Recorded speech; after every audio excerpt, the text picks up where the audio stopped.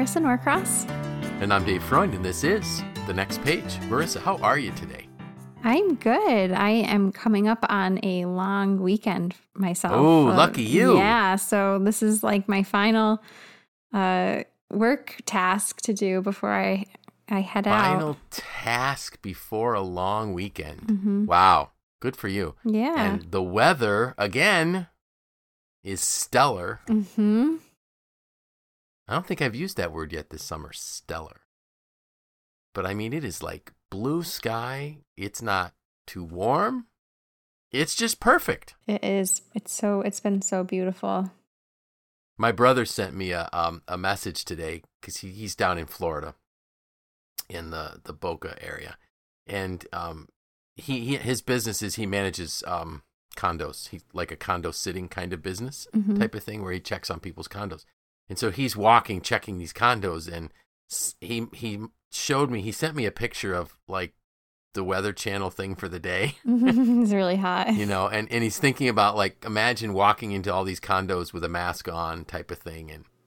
And his comment was the joys of living in paradise, something like that. Mm-hmm. So I took a picture of the Weather Channel forecast for today in Syracuse. And I said, this is living in paradise. So, and I felt bad because he really loves it up here. But anyways, I just had to, you know, why could I not, right? Yeah. It is gorgeous. We only have so many days we can brag about. Right. Well, you know, he also loved the winters when he lived. So. Oh, okay. But anyways, maybe someday he'll come back. He has daughters that live in Canada now, so my guess is he's going to go to Canada and not here. But anyways, we're not here to talk about me rubbing, you know, my brother's nose in the fact that it's much more delightful here than it is in Boca right now. But we are here to talk about, do you know where you're going? Mm-hmm. So we kind of gave our listeners a heads up last week when we said, you know, last week's title was Don't Leave Home Without It. And it was really the realization that now more than ever, we need empathy. In our organizations, in our world, in our country, in our communities.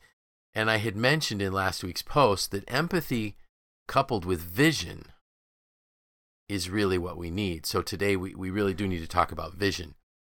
And when I started thinking about that, I realized that there's a lot of people that think about mission and vision, and they think about them as the same thing. And they're really not the same thing. You know, a vision is what you do. I'm sorry, a mission is what you do. A vision is where you're going. So if you think about a mission statement, well, I can't call a mission, can I? Why can't I talk to them? Maybe because it's the end of the day. Trust me, the only thing in my bottle that says Perrier is Perrier. There's nothing else in it. But, so a mission statement question would look something like this. What do we do? Whom do we serve? And how do we serve them? Now, those are very, very important things to think about. But think about a vision statement that would be something like, what are our hopes and dreams? You can tell already we're in a very different realm. What problem are we solving for the greater good? Simon Sinek likes to refer to that as a just cause. And who and what are we inspiring to change? And the reason why I'm going to say that vision is so critical is that when you are leading through uncertain times, your missions and your strategic plans may go right out the window because nothing is constant in times of uncertainty.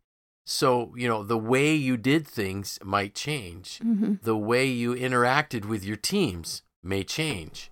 So the strategies, throw them out the window because they're not going to work. But if our vision is there, if we can communicate our vision to our teams, they still know the direction we're going. And I think the way I wrote it in the post, if I'm going to pull it up because, well, it won't even help me to pull it up because my family knows that I don't read what I wrote. And I don't even read what's there half the time. I make up what I want.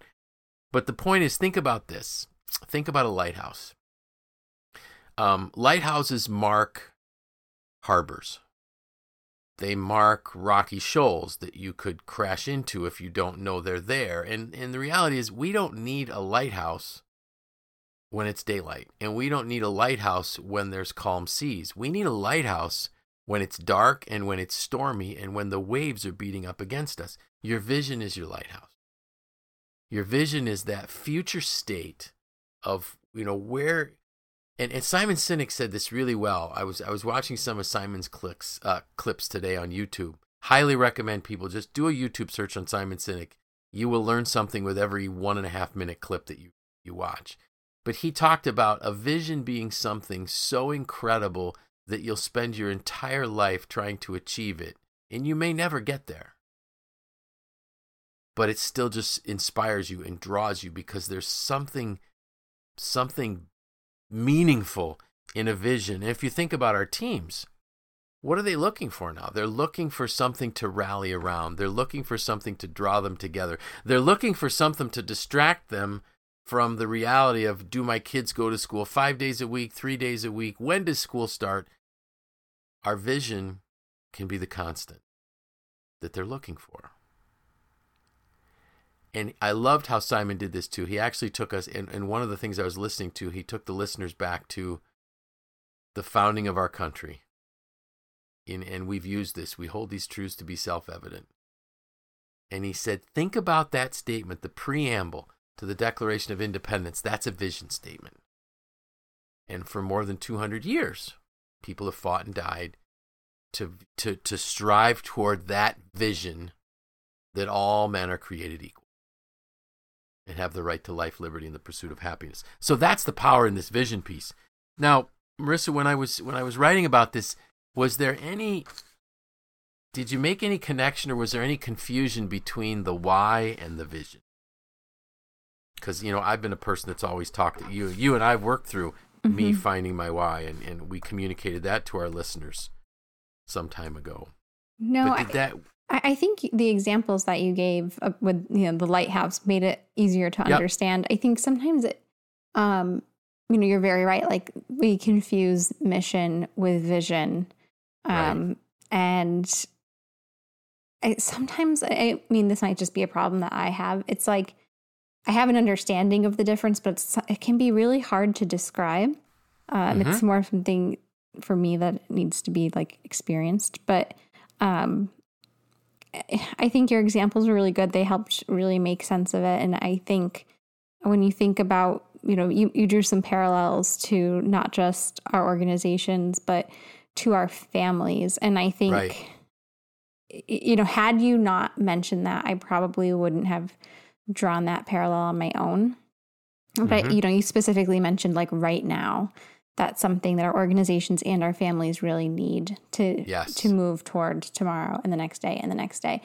And I think that's really, really important to think about. Our organizations, our families, and even just like ourselves, right? Like, So we have the why, right? I think that's how I got talking, is you asked me about the why. So I think, correct me if I'm wrong, but I think when I think about my why, that almost feels more like my mission. Okay. Sort of like more similar than vision. Okay, sure. So the why, think about this. Absolutely, there can be some mission in your why. But think about a why as like a foundation for the vision. Yeah, that makes sense to me.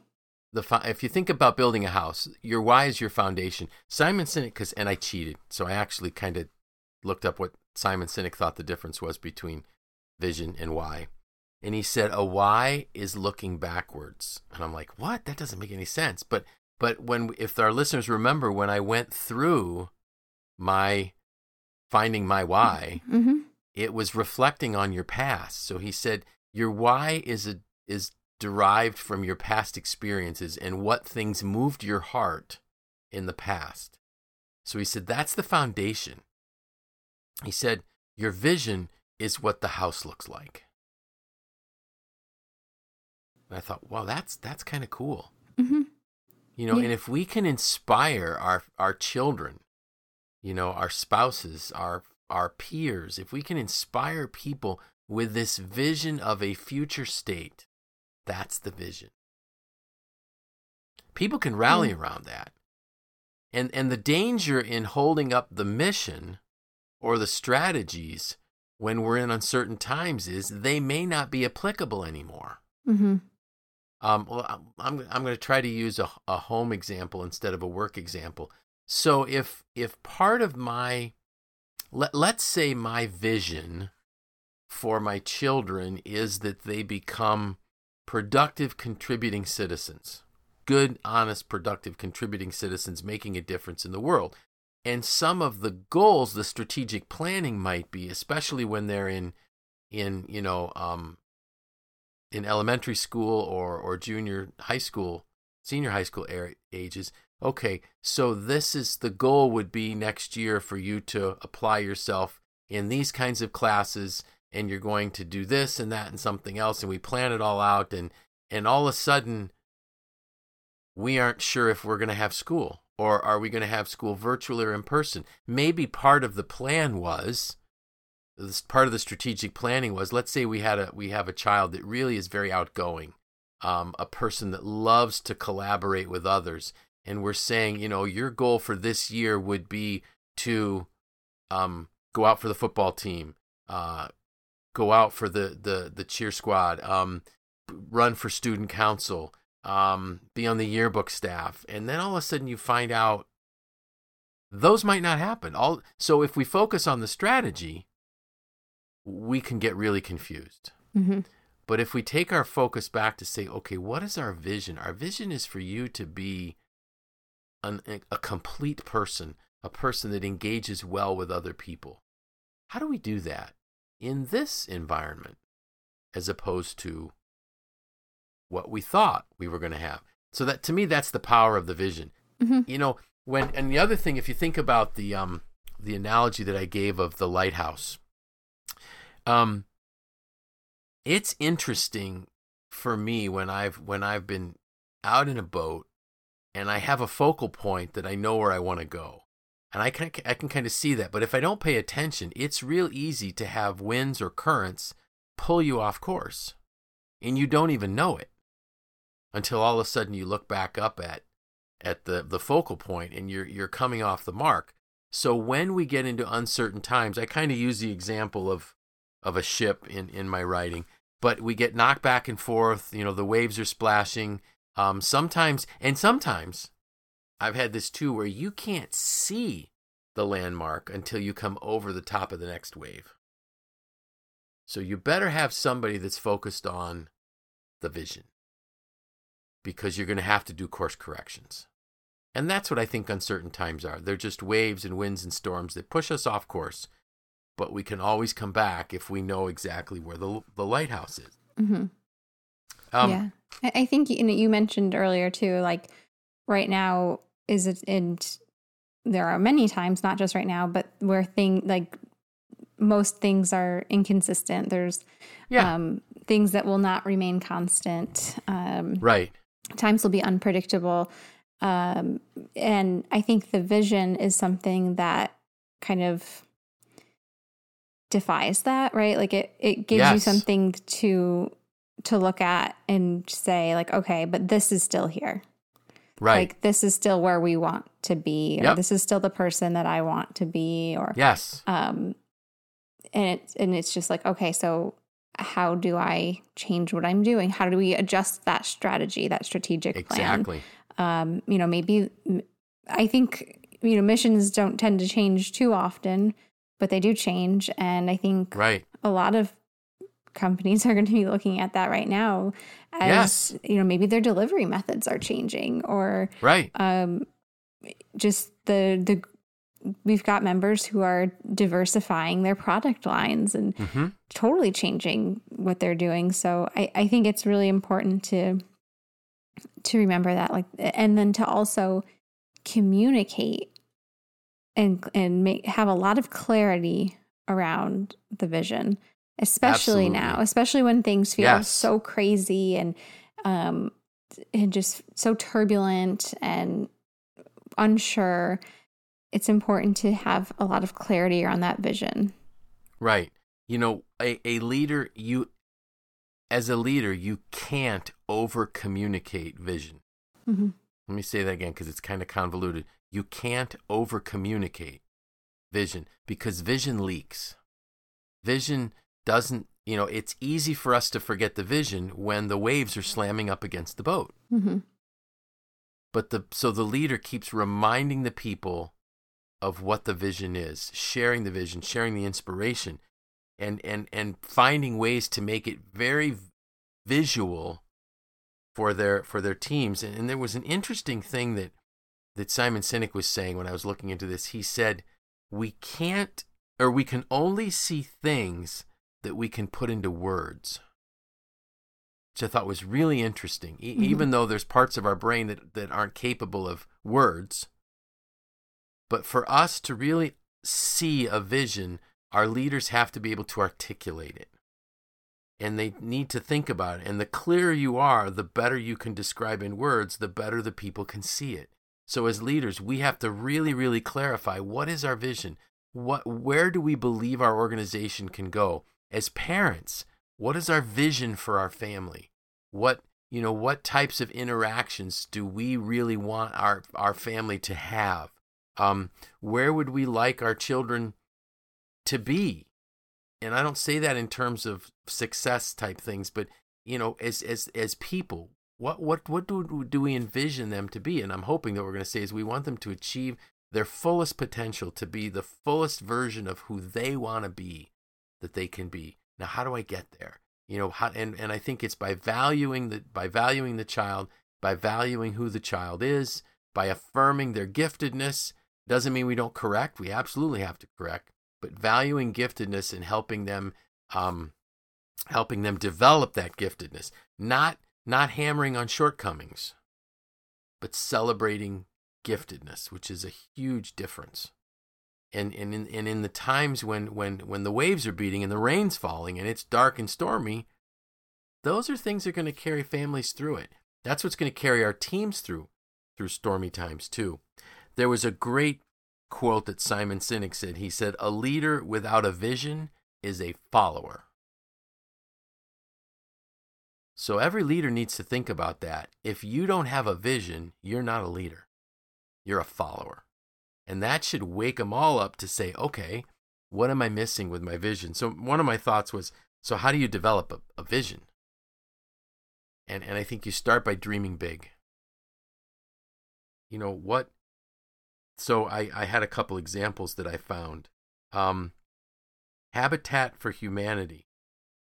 Their dream, their vision, a world where everyone has a decent place to live. You think about that. Mm-hmm. That is a huge, talk about dreaming big. Walt Disney, to make people happy.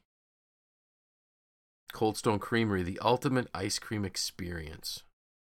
Microsoft, empower people through great software anytime, any place, and on any device. Those are big dreams. Yeah.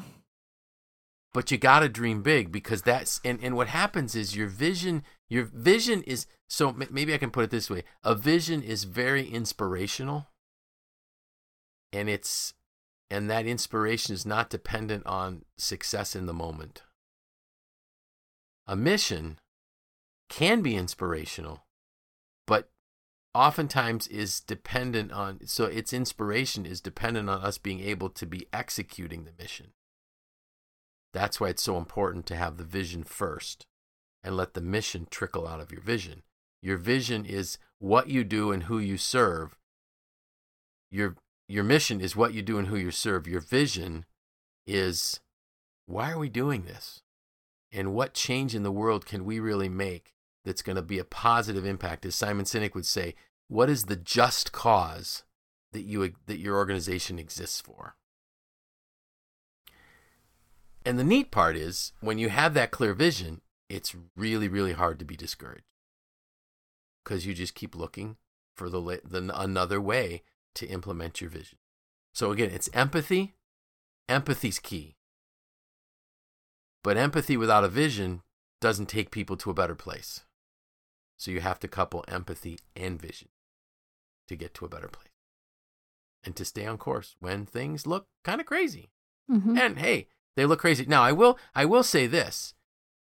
I think those of us that want to believe that things were more certain, we're probably just, in the past, we're probably just deceiving ourselves. We just didn't realize how uncertain they were. So that should kind of be comforting to us, that we can become really, really good dealing with uncertainty. Does that sound like a logical statement, that we can become really, really good at dealing with uncertainty? Yeah, it is. Mm-hmm. I guess it's a logical statement, right? Because we always did. We just didn't realize it.